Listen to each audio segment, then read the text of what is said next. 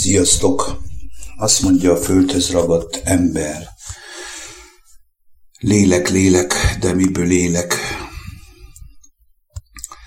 És Isten visszakérdez, hogy élet, élet, de hol a lélek? Ezek az időkben, amik most következnek Magyarország számára, Kárpát-medencére, és azért beszélek erről a területről, mert én itt élek, és erről kell beszélnem. Akár ez globálisan is ugyanúgy megtörténik,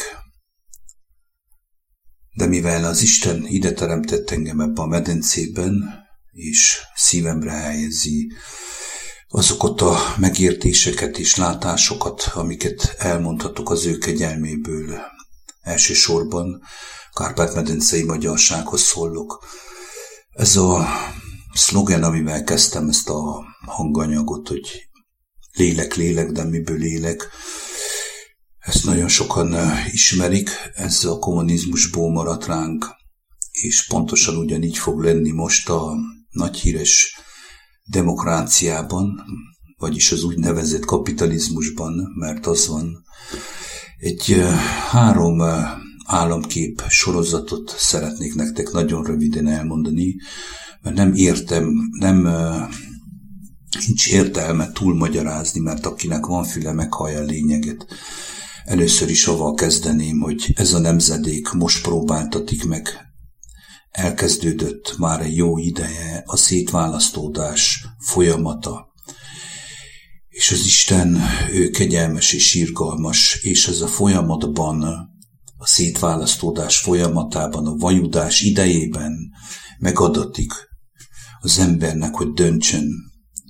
Krisztus ismerete, vagy a földhöz ragadtság folytatása, mert így is mondhatnám.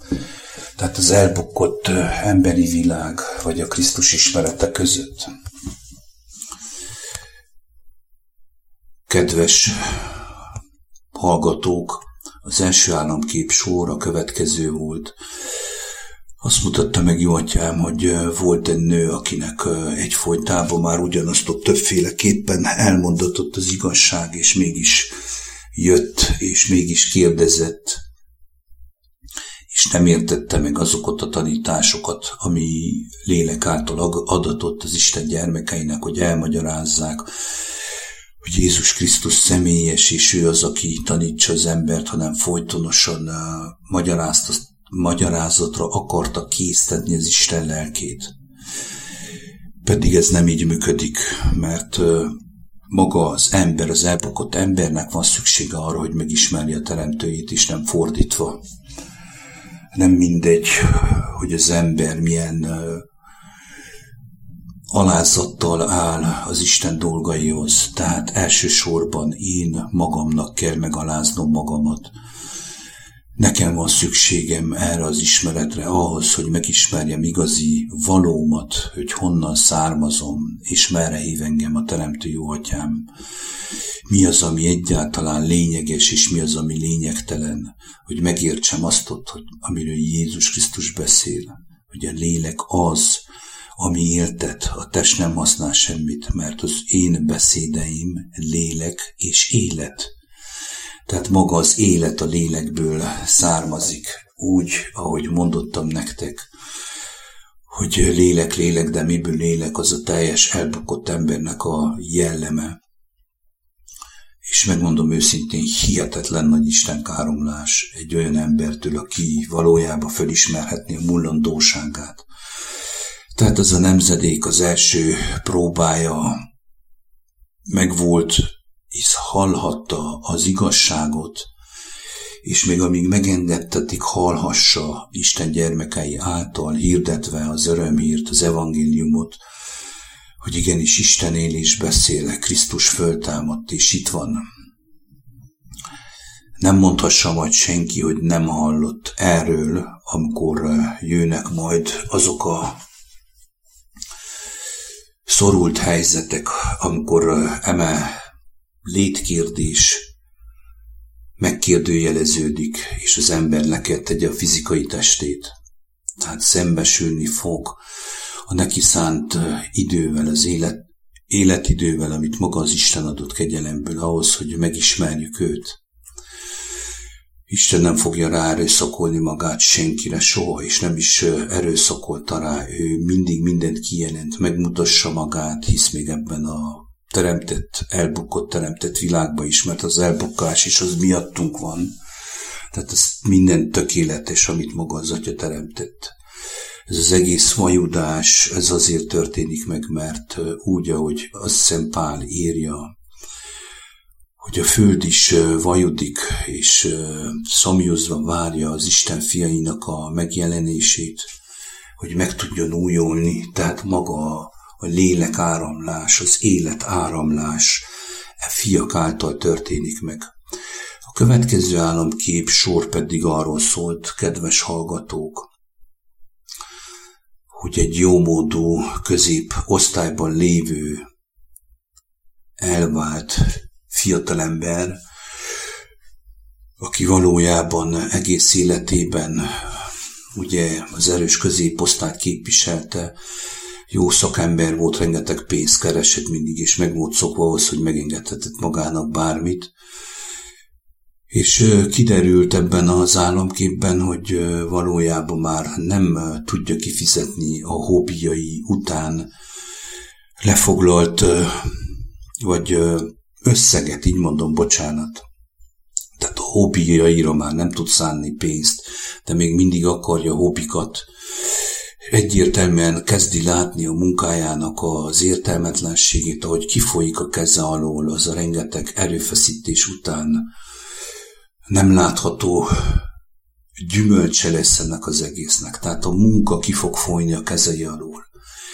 És egyértelműen ennek a gyümölcse is meg fog szűnni fokozatosan, és azok a hobbik, amiknek eddig hódolt, nem fogja tudni már kifizetni, nem fogja tudni már biztosítani magának ezeket az úgynevezett testi élvezeteket, hanem egyértelműen egy indulat és egy harag lesz benne. És ez az a döntési pont, amit valójában azért történik meg, hogy amikor az ember szembesül az életidejének a gyümölcsével, akkor még mindig dönthet, Istenhez fordul, vagy föllázzad a rendszer ellen, föllázzad az úgynevezett lenti struktúra működés ellen, ami most már repedezik és roskadozik. Egyértelműen megmutatkoztak a jelek itt Magyarországon is, csak egy Katán már fölakadt a úgynevezett jóléti társadalomnak a körforgása, ez a folytonos mókuskerék, és ezek első jelek arra, hogy ez a úgynevezett középosztály, valamelyes középosztály, akik ebből elég szép haszonra tudtak szert tenni, és egy egyszerű adózási mód volt, azok majd szembesülnek avval, hogy az eddigi munkájuk gyümölcse és a belefektetett energiájuk az valójában ki fog menni a kezük közül. Tehát lassan, fokozatosan le fognak szegényedni, és szembesülniük kell avval, hogy mit választanak. Tehát megmaradnak-e abban a szlogenben, hogy lélek, lélek, de miből élek, vagy megismerik végre azt, amit maga Jézus Krisztus jelentett ki, amikor 40 nap után megkísértetett a pusztába, és oda ment hozzá kísért, és azt mondta, hogy ha Isten fia vagy, ugye már Krisztus megéhezett, ha Isten fia vagy, mondd meg ezeknek a köveknek, hogy változzanak kenyéré. És Jézus rászólt a kísértőre, a kísértő az, aki gyötri az embert, ugye, avval, hogy táplálja a fizikai testet. Jézus megválaszolt egyértelműen Isten lelk által. A tökéletes fiú azt mondta, hogy megvan írva, hogy nem csak kenyérrel él az ember, hanem minden igével, ami az Isten szájából származik. Tehát ez maga a lélek, az értető lélek, ez az, amit ez a nemzedék ebben az úgynevezett jóléti társadalomban teljesen elfelejtett, és ez nem megengedhető Isten szemszögéből. Tehát azért mondtam már az elején, hogy ennek a nemzedéknek a próbája elkezdődött, már egy ideje megmérettetett. úgy az Isten tagadók és Isten keresők részére is. Tehát mindenki megpróbáltatik, én is, és a kedves útitársaim is mindenki. Egy érdekes jelenségre lettem figyelmes, és sokszor ugye emberek profétikus kijelentéseket tesznek, annélkül, hogy tudnák, hogy miről beszélgetnek. Orbán miniszterelnök úr kijelentette, hogy volt 7 bőséges esztendő, és most jön 7 szűk esztendő. Egyértelmű jelzést kaptam Lélek által, hogy ő nem tudja idézőjelben, hogy miről beszél. Ez pontosan egy bibliai történet. És óriási történet, ezt el lehet olvasni, hiszem a József története, ott volt az Egyiptomban 7 szűk esztendő, hogy a nép kimeneküljön Egyiptomból. Tehát, hogy felismerni azt ott, hogy valójában a nyomorúság, az éhség, ezek mind képes beszédek, csodálatosak, aki ezt Lélek által megérti, megtudhassa azt ott, hogy a 7 év nyomorúság, a 7 év szegénység valójában megszabadíthassa a lelkét, elszakíthassa ettől az úgynevezett földhöz ragadt jóléti, testi gondolkodástól. Mert legyünk őszinték, hisz én is szembesülök magammal nap mint nap, hogy mennyire megszokunk egy úgynevezett sémát, ami kimondottan a testnek a kényelméről, a testnek a kényeztetéséről szól, még akkor is, és ezért cselekedünk mindent, még akkor is, hogyha kőkeményen rádolgozunk. Tehát ez a motivációnk, és nem az Istennek a személyes megismerése. És ezekben a szűk esztendőkben megvan az esély arra, és föl van kínálva a kegyelmi időszak arra, hogy igenis még mindig az emberek bizonyos részei megszabadulhatnak attól a utolsó úgynevezett csapástól, amit valójában nem az Isten fog ránk mérni, hanem megengedi, hogy azok az emberek, azok a gonosz lelkek, mert így van megírva, ördögök lelkei, így van megírva a Jelenések könyvében, egyértelműen megsemmisülnek. Tehát megvették az Istennek a jóságát, a kegyelmét, és ezáltal saját maguk választották a pusztulásukat. A harmadik álomkép: egyszerű munkások között voltam, régi munkatársaimmal találkozhattam, akiket valójában való életben is úgy ismertem, hogy ez a teljesítmény kényszerben voltak mindig, hisz maga a multinacionális cégeknek egyik főharculata az, hogy talán jobban megfizet az embert, mint mondjuk egy magyar kisvállalkozó, de egybe a teljesítménykényszerbe teljesen belehajtott. És az embereknek az élete idejét az Isten adta, életerőt kiszipolyozta, és ebből jó meggazdagodott. Ez mind a pénz szeretete miatt történt az emberekkel, és velünk, és velem is, hisz ezekben én is részt vettem, nehogy azt gondolja valaki, hogy ezekről csak úgy beszélek, tehát személyes tapasztalataim vannak arról, hogy mit jelent az, hogy ebben az úgynevezett pénzcentrikus, földhöz ragadt anyagias világban milyen az, amikor az élet idődet, az élet energiádat, amit maga az Isten ad, azt ott elfecséreled arra, ami valójában a mullandó és egyfolytában teljesítménykényszer hajt. Na, ebben a kőzekben lehettem a harmadik államképben, és egyértelműen megláthattam azt, hogy ezek az emberek valamelyest még szerethetők, mert ők egy eléggé megtört állapotban vannak, hisz folytonos nyomás alatt vannak. Tehát ez a úgynevezett munkásosztály, itt éreztem irántuk egy hihetetlen nagy szeretetet.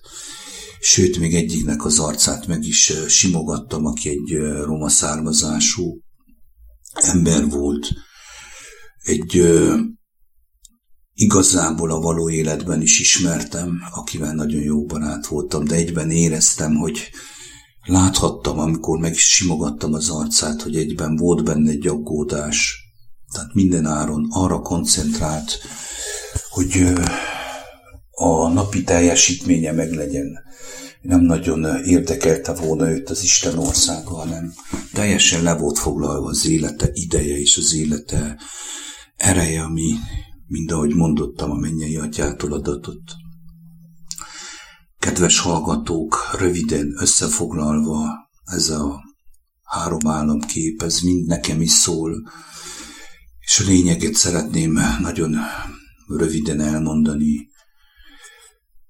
Valójában maga az ember elsősorban lélek és utána test. Aki ezt meg akarja ismerni, elkerülhetetlenül személyesen Krisztushoz kell forduljon, aki által kijelentetett az út, az igazság és az élet, és nincs más lehetőség az embernek, mert Krisztus azért jött, hogy kijelentse azt, amit az Atya rábízott, hogy megmutassa nekünk a szabadulás felé vezető utat. Ő az egyedül, személyesen, aki át tud tégedet formálni, aki meg tudja értetni veled azt, hogy ez mekkora egy aljas hazugság és istentelenség, hogy lélek, lélek, de miből élek. Ez az, ami valójában bele tudja rántani az embert, ez a szellemiség, ez a gondolkodás a sírgödör mélyében, és amikor ott lesz, szembesülni fog a teljes igazságon, és nem biztos, hogy lesz menekülés az embernek, senki ne ámítsa magát. Tehát olyan erőteljesen belementünk a saját testi egónknak a világában, abban a világban, amit mi építettünk, amit mi hittünk el életnek, és ami valójában a halálunkat okozza, hogy egyértelműen megmutatkoznak a jelek az utóbbi években, mindenki láthassa letagadhatatlanul, hogy a világban óriási változások vannak, úgy külsőleg, mint belsőleg.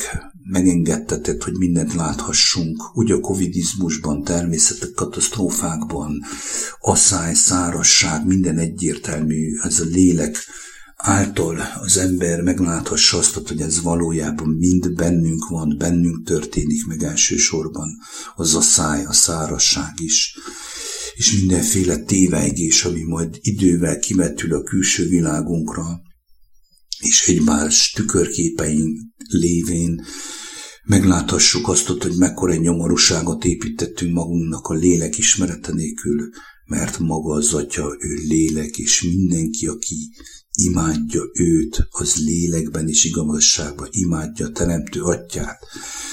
És ezt is csak ő tudja kijelenteni személyesen, mert ahogy én elmondom, az csak lehet egy mantra, fölfoghatatlan az emberi észnek, az emberi egónak a lélek dolgai. Tehát aki most ezekben az időkben, ami még adatik, és hova tovább keményebb és keményebb próbák lesznek, de aki hallod ezt a hívót, életre hívó szót, ne keményítsd meg a szíved, hanem hagyd, hogy maga a Teremtő Isten megérintsen tégedet, hisz ő ad bőséggel mindenkinek. Rengeteg történetet tudnék arról mesélni nektek, hogy vannak emberek, akik nem fordultak Krisztushoz, még nem is ismerik, csak hallásból, és már is az Atya ad nekük álmokat, és megmutassa az igazságot, amit nem akarnak elfogadni sokan, és nem akarnak megismerni. Tehát igaz az profécia, hogy az utolsó időkben kitöltöm a lelkemet mindenkire. Tehát ifjaitok profétálnak, az öregek álmokat látnak, és látomásokat, valahogy így van, nem tudom szóra kijelenteni. Tehát, kedves hallgatók, itt az embernek a lelkéről van szó, hogy megismerje azt, hogy mit jelent az, amit Jézus Krisztus megmutatott nekünk. Ez nem lehet erőből, de maga az út, maga az igazságnak az ismerete, az oly csodálatos, hogy azt sem lehet szavakba elmondani emberi szavakkal. Tudom, és ezért van az államképemnek az első része, azért szól arról, hogy ez az illető hölgy nem értette, hiába mondtam neki többféleképpen az Isten országáról való kijelentéseket, megértéseket, és már belefáradtam, és azt mondtam, hogy tovább nem mondom, mert egyszerűen be van szennyezve ez a név, Jézus Krisztus. Be van szennyezve az Isten létezésének a tökéletességei szőteremtett mindent, és az ember agyból és egóból akarja megérteni a lélek dolgait. A lélek dolgait azt maga a lélek tudja kijelenteni, az egy újjászületés által történik meg. Jézus azt mondja, hogy aki nem született újjá, nem láthassa meg az Istennek az országát. Tehát, kedves emberek, itt minden már valójában személyesen tőletek függ, és tőlem függ, hogy ki mellett döntök. És ebben a helyzetben, amikor szembesülhetek a látható világgal, amit én építettem föl magamnak, amit én alkottam magamnak, és ami egyértelmű a saját pusztulásomat és a nyomorúságomat okozza, amit láthatok már több évtizede, én döntöm el, hogy meg akarom ismerni a teremtőmet, vagy nem. Utána nincs miről beszélni. Tehát a kapuk be fognak záródni. Az utóbbi években rengeteg figyelmeztetést kaptunk, rengeteg hívó szót az életre, arra az életre, amit mi már elfelejtettünk, hisz mi vagyunk azok, akik eltávolodtunk az élet forrásától, és nem fordítva, kedves hallgató, tehát ezt ne felejtse senki el soha, tehát mi távolodtunk el. Ezennel be is fejezem, Isten áldását mindenkire, sziasztok!